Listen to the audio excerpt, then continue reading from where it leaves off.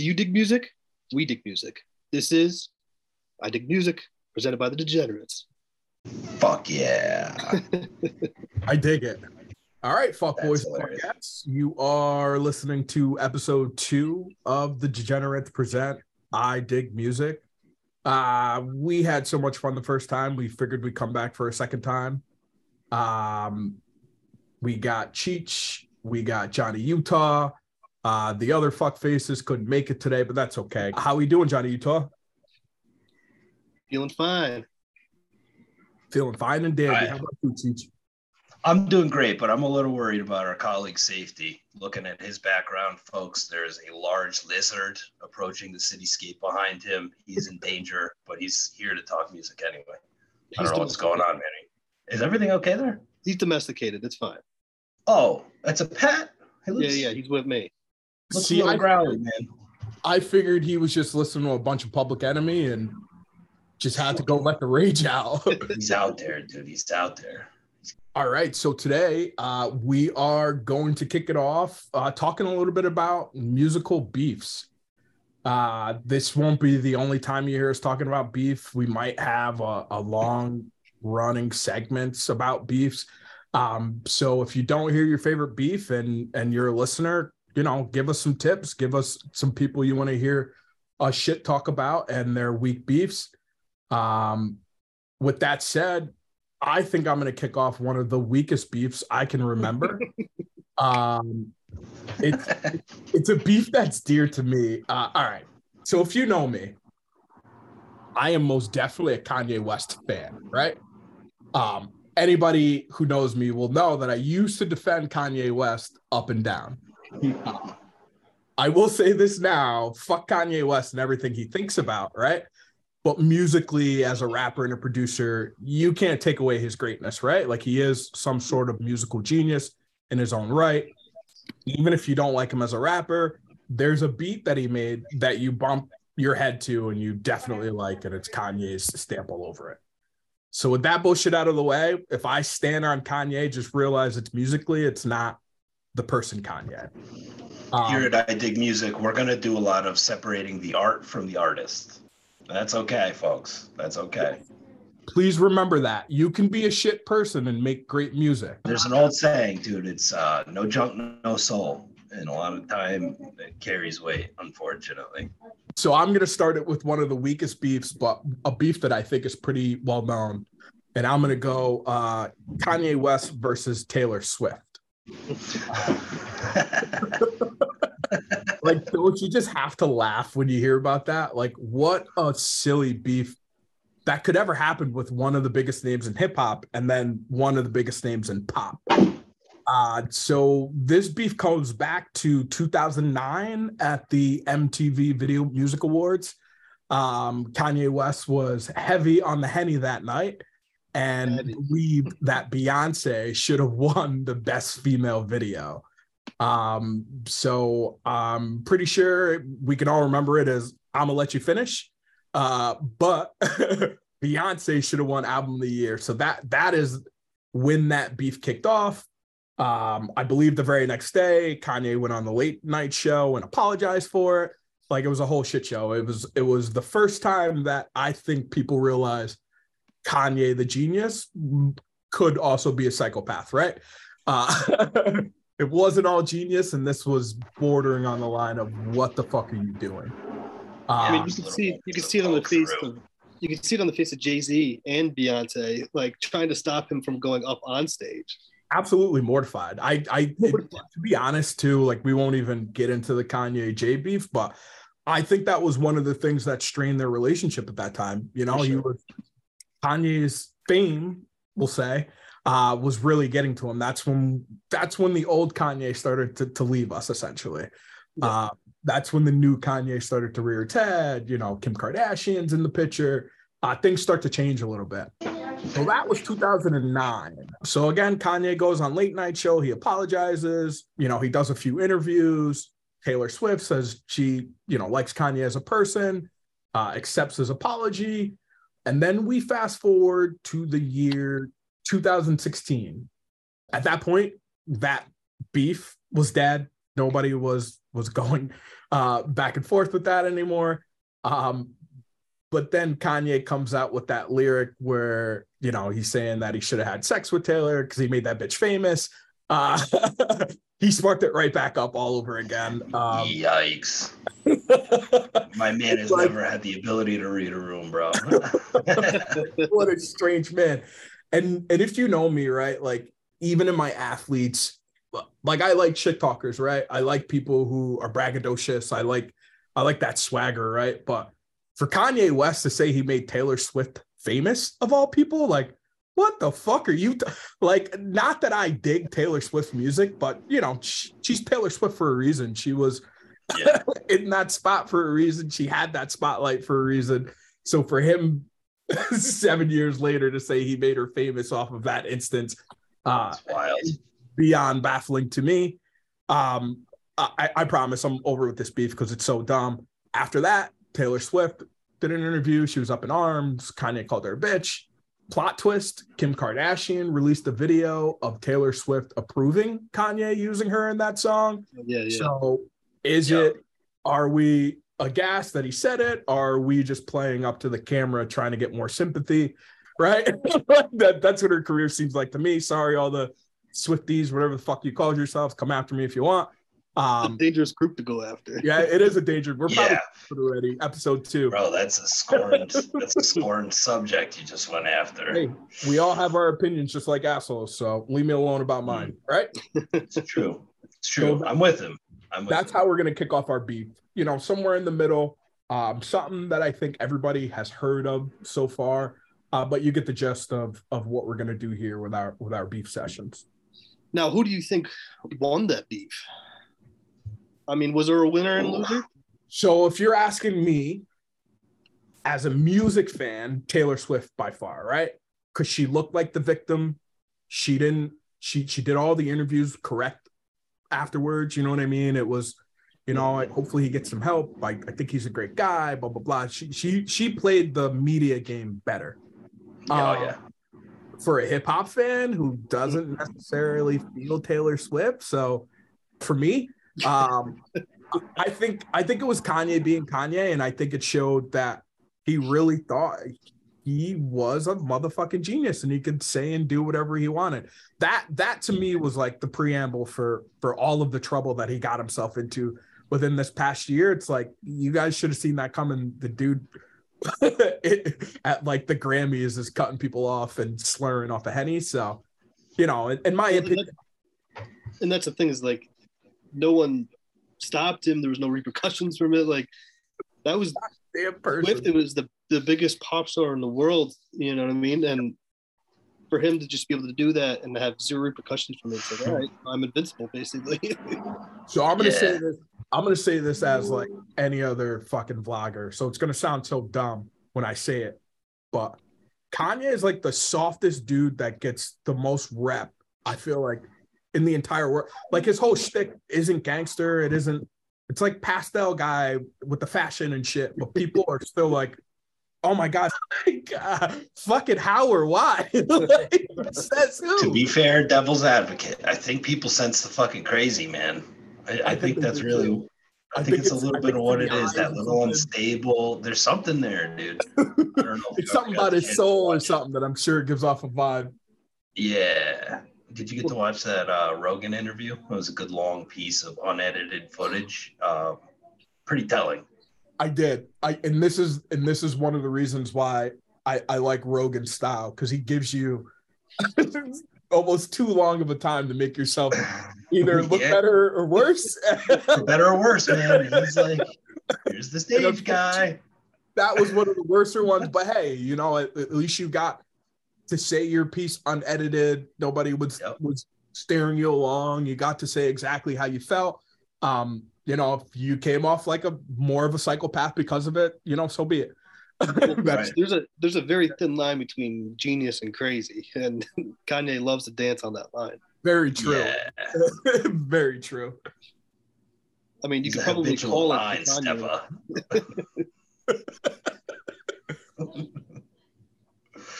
It's hilarious, dude. The Swifties are gonna come for us. I don't know if you mentioned it, but I think we'd be remiss not to mention the death of his mother as a huge catalyst in a lot of this, these behavioral changes. You know what I mean? When you pair that fucking meteoric rise with the money, being surrounded by yes men, chance of, fucking taking cracks at Kardashians, and then, your mother tragically passes away in the midst of all of it, like very unexpectedly. Man, that's got to be, whew. I wholeheartedly agree. It's something that's almost heartbreaking about, someone in that position of power losing their compass, essentially, right? Their rock, their person in charge that could pull them back, right? Because I think you hit the nail on the head. A lot of the people around him, and it seems like this, again, I don't know Kanye personally, right? But it seems like this to this day, they just allow him to do, and they're like, yep, and yes, and we'll fix that, and yes, and it's in his detriment sometimes, where I feel like if his mother was still around, he'd maybe be a little bit more grounded or whatever the case may be. But here I am, a talentless fuck talking about other people online. So what do I know, right? Yeah. What the fuck do I know? From a place of balance, I think you can comment on what you're commenting on. It's fair. It's fair. Stern, but fair. That's what I got for you guys. So, not my best beef. It reminded me a lot, and maybe we'll get into this later, but it reminded me a lot of like when Eminem would poke shots at like the Britneys and the Christinas. It's like, It's a one-sided bout. You don't really have to be doing this right now, but okay, I get it. We're here now. Taking shots just to take shots. Yeah, just to take shots. And it's more about who you're taking a shot at rather than you know what I mean? Like you got the balls to go there. So, good for you. Good marketing. Yeah, it was the right time to do it too. TRL era. You know what I mean? You had to. Clicks and views. Johnny Utah, you're up, brother. Tell us about your beef. So I got a little bit of an older beef. This starts in the early 70s here. Oh, this is what I like. This is the variety I'm looking for, bud. You got Neil Young versus Lynyrd Skynyrd. Oh, okay. Okay. That's one I wasn't aware about. Fill me in. Fuck Neil Young, dude. Oh, so Neil Young here. already diving right in. I'm a big Lynyrd Skynyrd guy. Okay. So Neil Young, liberal Canadian, and we're talking 1970s civil rights, Deep South, Lynyrd Skynyrd, So Neil Young comes out with a song in 1970 called Southern Man, where he's basically like takes a big like whack at all of the South of America, pretty much. The whole thing. The whole fucking thing. The whole South. Just lumps them all into one category. Kind of just shits on pretty much everything. He was saying that he was, in the lyrics, he was trying to say that, he was trying to go more towards civil rights and make awareness about that and blah, blah, blah, the racism going on down in the South, how terrible it was. But basically just lumping everybody into one big group down there. So people are furious. Everyone, Southern guys are all boycotting his album. So 2 years later, what does he do? He doubles down and puts out a song called Alabama, where he again is just shitting on everybody in Alabama. What's up with this fucking guy? Bro, he's been on this shit for 50 years now, dude. Yeah. He's as legit as they come. He's like Bernie Sanders, dude. And again, he tries to fucking 60s and shit, He tries to backtrack a little bit, saying, it wasn't my intentions to single out Alabama, and it was more of, like a metaphor. And it's like, bro, you called the song Alabama. So that motherfucker by name. So now Lynyrd Skynyrd and Ronnie Van Zant, the lead singer and guitarist, he was actually a pretty big Neil Young fan, on the cover of Street Survivors, their I think it's their second album, he's wearing a Neil Young t-shirt. So he was a fan, and he's on record saying like, I can't just sit by and let this man just just shit on my entire heritage and all my people of the South. He's like, he said that we thought Neil was shooting all the ducks in order to kill one or two. We're Southern rebels. But more than that, we know the difference between right and wrong. So he was taking umbrage against the fact that him and all his friends, family are getting lumped into, exactly what Neil Young was trying to go after. And actually from all this beef, that's where the inspiration for Sweet Home Alabama came from. Oh, shit. Yeah, obviously, besides Freebird, probably Lynyrd Skynyrd's biggest the white people's anthem. Yeah. Fly. I think KFC was to use it too. I'm telling you. Motherfuckers were like, yo. So, Kid Rock, everybody.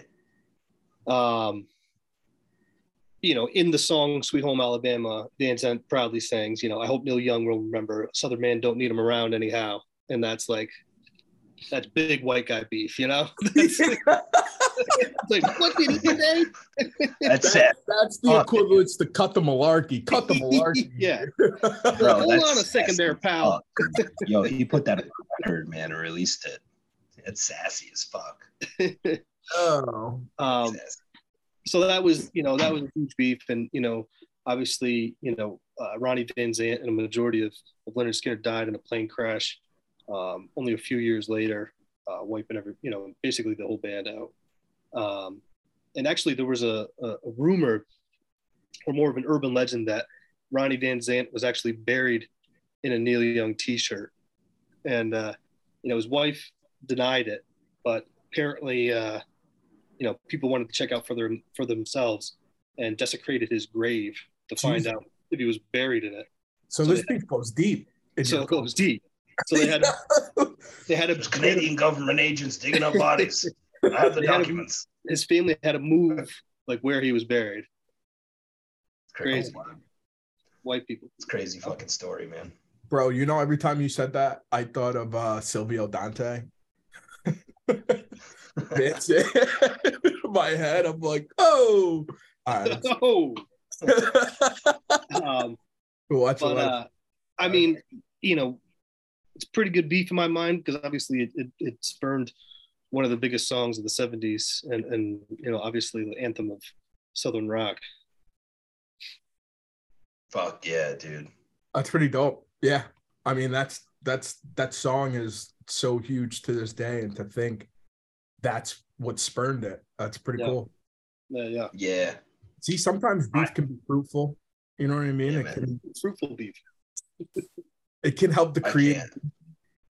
I can't imagine that going any better for Lynyrd Skynyrd. I'm biased, but I'd say that worked out really well for them. You can't go to a fucking hardcore metal show without hearing "Play Freebird" at least twice. Yeah. Do you know? Play the solo to fuck it. It's any other bands during that time frame clap back as well, or was Lynyrd Skynyrd the only ones that was like, you know what, fuck this, Sweet Home Alabama? I'm not sure. I would assume that there would have been some bands, but nobody obviously as big as Skynyrd at the time. Yeah, that's cool. I'll go right off the top of the head for mine. I'm gonna flow right into it and change it up. In that time era, I had a different one, and I'll bring it up because I don't know too much about either of them. But we'll start early, stay in Malone's era. What about Bob Dylan versus the fucking people? Versus everyone. Do you know about this, Malone? Malone, this is kind of your wheelhouse. I'm assuming you know about this story a little bit. You might have to elaborate a little bit. Okay, so I don't have exact years pulled up. I legitimately just pulled this out of my ass from memory because you spurned the thought. So there was an era in which Bob Dylan, famous singer-songwriter, was writing and performing all of his songs on an acoustic guitar. I believe it was Leo Fender came to him directly when Fender was still around and said, "Hey, I have these new guitars. I would love for you to play one. They're electric. You plug it into an amplifier. You can play to more people with this system and with more clarity, whatever." So Bob Dylan was like, you know what, I'll try it. he came out and people were fucking pissed, dude. Yeah. It was like you would have thought he came out and, you know, desecrated a Bible in the 60s, right? Like it caused an uproar, dude, just because he fucking started using electricity. Yeah, as soon as you started saying, I know exactly where you were going with it. Yeah, it was crazy because he was Bob Dylan, the poet. You know, he was playing acoustic. It was just him going around from, you know, coffee shop to coffee shop all around, you know, San Francisco, and, you know, living the beatnik life and, you know, being like this, you know, this god to people in the 60s and stuff. But then he was like moving smoke with stories. It was like basically when like Hulk Hogan turned heel with NWO, it was like, what? Dylan's gone electric? Like, do you feel like it like sucks to be a fan because fans sometimes ruin it for other fans? Like, I always think of that when an artist who isn't very established does like an experimental album, and I'm like, yes, you sure about that? You sure? But it's weird because sometimes it's the fans' fault because you didn't give it a shot, or you didn't want to allow that artist to try something new, and maybe get something really dope if you gave it a second. But we are, as fans, are so quick to be like, that doesn't sound like your first album, or, oh, I haven't heard this one before, that we fuck it up sometimes, and artists don't want to experiment as much, or whatever the case may be. Yes. But you're saying this time Bob Dylan was just like, all right, fuck everybody? I'm confused. It's kind of the same thing, right? You know what I mean? But as far as technology involvement, I guess it's slightly different because his end product wasn't going to change. It was just the delivery method was what kind of fucked people up. And, you know, admittedly, especially at that time, there was a big difference between the feel of an acoustic guitar and the feel of an electric guitar, right? Now there's some pretty good bridges and stuff, and a lot of people that use acoustic guitars have special pickups. You're still plugging the fucking thing into an amplifier and playing it like you would an electric, but you know, it's specialized equipment for that application. But I can't say that's the same as like an experimental album, right? You know, a good example of what you're talking about is Chiodos. They're kind of famous screamo band. You know, our buddy Tommy Gabriel was on our other show. That's right up his alley, all that AFI, fucking all that shit. So anyway, they have this famous singer. They lost him and they lost their drummer. And in a band like that, that's your fucking backbone, right? You might as well rename that motherfucker at that point in most scenarios. Dude, the album they put out with that new singer and new drummer was fucking hands down the best shit they ever put out. But their fan core expected what they had put out prior. So they didn't open to it at all. You know what I mean? People like me from the outside were like, yo, this new shit's dope. People like, ugh, you like this new singer? I'm like, well, yeah. Like fucking purist gatekeepers. Like, go get out of here. Right. That motherfucker is back in the band like an album later, dude. It was, as I feel like it, right? Yeah. It's like, why are you afraid of evolution, man? Whatever, dude. Well, you know, and at the end of the day, I mean, obviously it paid off for Dylan. You know, he went from folk singer to, you know, rock and roll, you know, icon and legend. You know, all of his best albums are backed by, you know, a full electric band. You know, Highway 61 Revisited, Blonde on Blonde. Like, so it paid off, but I think it was just such a shock to all his fans that were just used to him playing nothing but acoustic sets. You know, it was just like, you know, almost like Marty McFly in Back to the Future when it's like, yeah, you listen to this.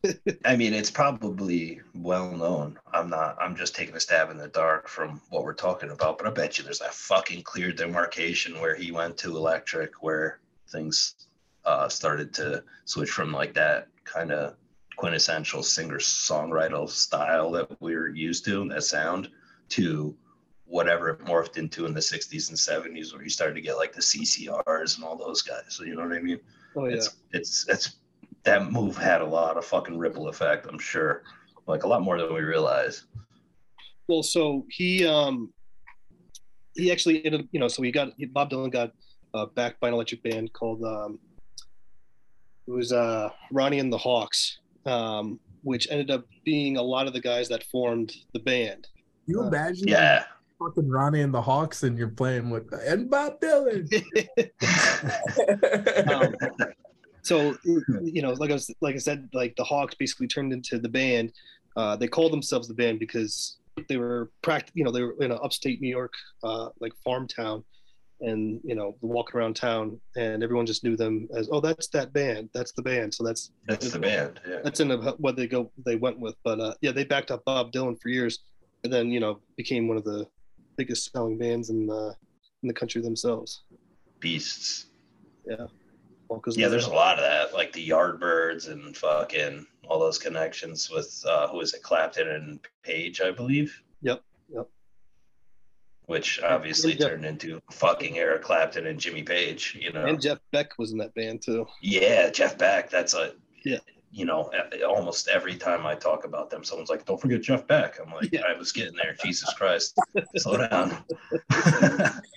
One thing at a time. Sorry, Clapton and Page wasn't enough. I'm sorry. I know. So, second beef. This one's funny, kind of along the lines of the goofy one that Block came up with. It's Kid Rock and Tommy Lee. So basically, these two were fighting over Pamela Anderson.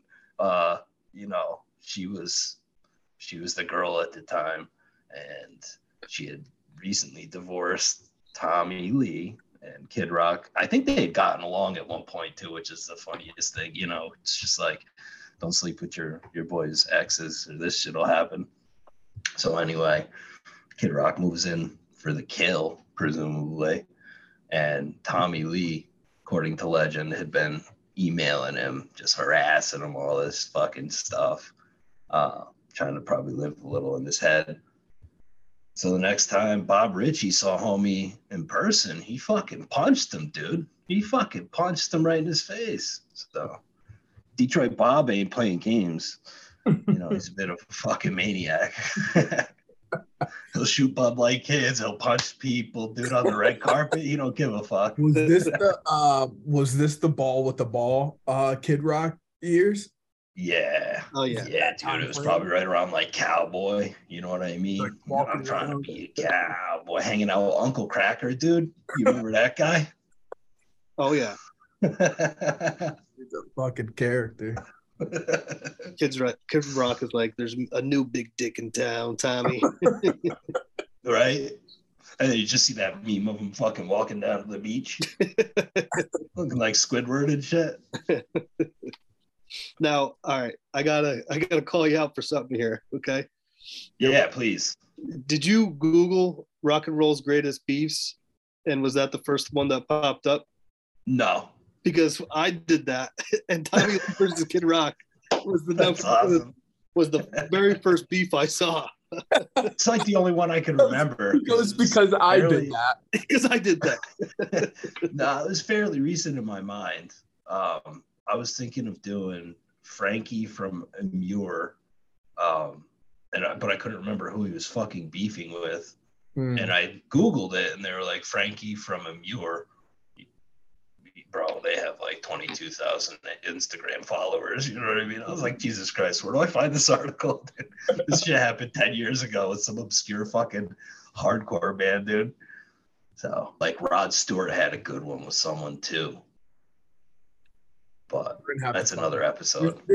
There's going to be so many good ones that we're going to catch up to that you're going to be like, yeah. Oh, yeah, those assholes. The only other one I was going to bring up for tonight was when Metallica shut down Napster. I know that's not like a back and forth beef, but it was like for us who are a little bit older, who remember the internet when it was fairly new and you couldn't just get everybody's shit streaming everywhere. Like Napster and LimeWire and all that shit was huge. And I remember Metallica like testified. I think they went after like a RICO after the company that was. Fuck yeah, they did. They were at the forefront of that argument. got that shit completely they want to shut get down. paid. Yeah. And now you think about like Spotify and Apple Music, and you hear the prices that artists are getting for streams, and it's like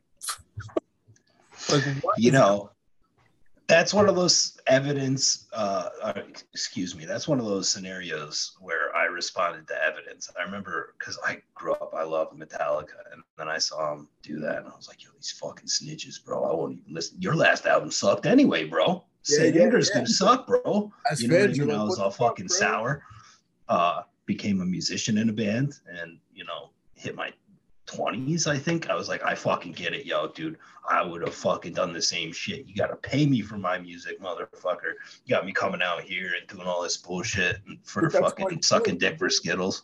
Isn't it funny though that the music industry now, like, if you're an artist, you're making your money on tour. You're not making your money on however many people hear your shit, because people have Spotify Premium all day and can listen to it, and you get fucking half of a cent off of each one of those.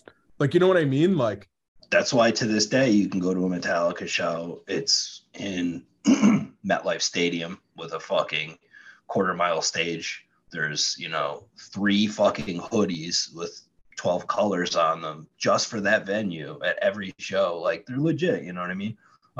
There's a reason for that shit, because that's how they fucking make their money. You know what I mean? They're not making it on the actual effort of writing and creating the music and the production of the stage show. You got to think about the guy that's got to come press the button for the fireworks, the 2 dickheads that handle guitars. I got into a conversation with a woman. She was like, I can't believe Pink is charging $200 for tickets. I'm like, can you tell me the last time you paid for one of Pink's fucking songs? No, seriously. You like Pink as an artist. When was the last time you actually supported her? You haven't. You fucking turn on your radio. You listen to all this shit for free. You enjoy your music. You get on YouTube. All the while, you just expect her to exist and be able to fucking undertake this massive endeavor of recording music and getting it mixed, mastered, distributed, printed, and like, do you hear yourself? I think this is fucking start a t-shirt company and then just start giving me t-shirts. How's that sound? Well, listen, I didn't make any mention of it in the first episode, but here we are in the second episode with Perfect Opportunity. The Grateful Dead set this up back in the 60s. It was like, we don't need to sell a ton of albums. We're just going to tour like crazy. We're going to get our following. We're going to get, everybody to come to the shows. And that's where the real money's going to be. We're never going to have like the hipsters, bro. We're never going to have a number 1 song. We're never going to have a number 1 album, but we're going to have a constant flow of people that come to our shows, and we're going to tour all over the place. And that's where jam bands like shine. You know what I mean? So you could be like, I was in the crowd and I seen him get stuck on the stage or whatever. But I will say this. I will say this about Metallica though. As bad as they looked at that moment, like, man, the floodgates could have been just ripped wide open. Oh yeah. At the heyday of the internet and everything like that would have came to like music and streaming and everything. Can't you see the Napster guy like streaming on Spotify, punching the air? Like, yeah. I was too close. It was this close. Oh man. But man, Napster and then LimeWire and all those other ones. Those shits were bangers. I had everybody's It's album. Wild, bro. Getting just all the viruses on my computer. You want to really blow your fucking mind? They were what those back then. Sorry, go ahead. Fucking live your life online, shopping for everything. You know what I mean? Oh, yeah. You're like, yeah, whatever. I'll just wipe this whole shit and come back tomorrow. You want to fucking blow your mind? Think about this. You know what the figures of what artists make on Spotify, right? They say, we can only give you like $30 this month, dude. You only got 10,000 plays. They turn around, they give Joe Rogan $150 million, bro. Hey, what are we doing? And this is where, again, not that he doesn't have a great product, right? But holler at us. We could share on some of that. We can figure it out. Wild, kid. Wild. Madness, right? Yeah, it's crazy. It's madness. It's kind of crazy. It is a little mad, bud. I think that was good though. That was a good start to beef. Like I said, you'll hear more us bringing up beef here and there. Maybe we'll start a segment for it. If you guys got any beefs you want us to talk about, definitely reach out and let us know. Cool. Where's the beef? And that's us digging music. Signing off for the degenerates.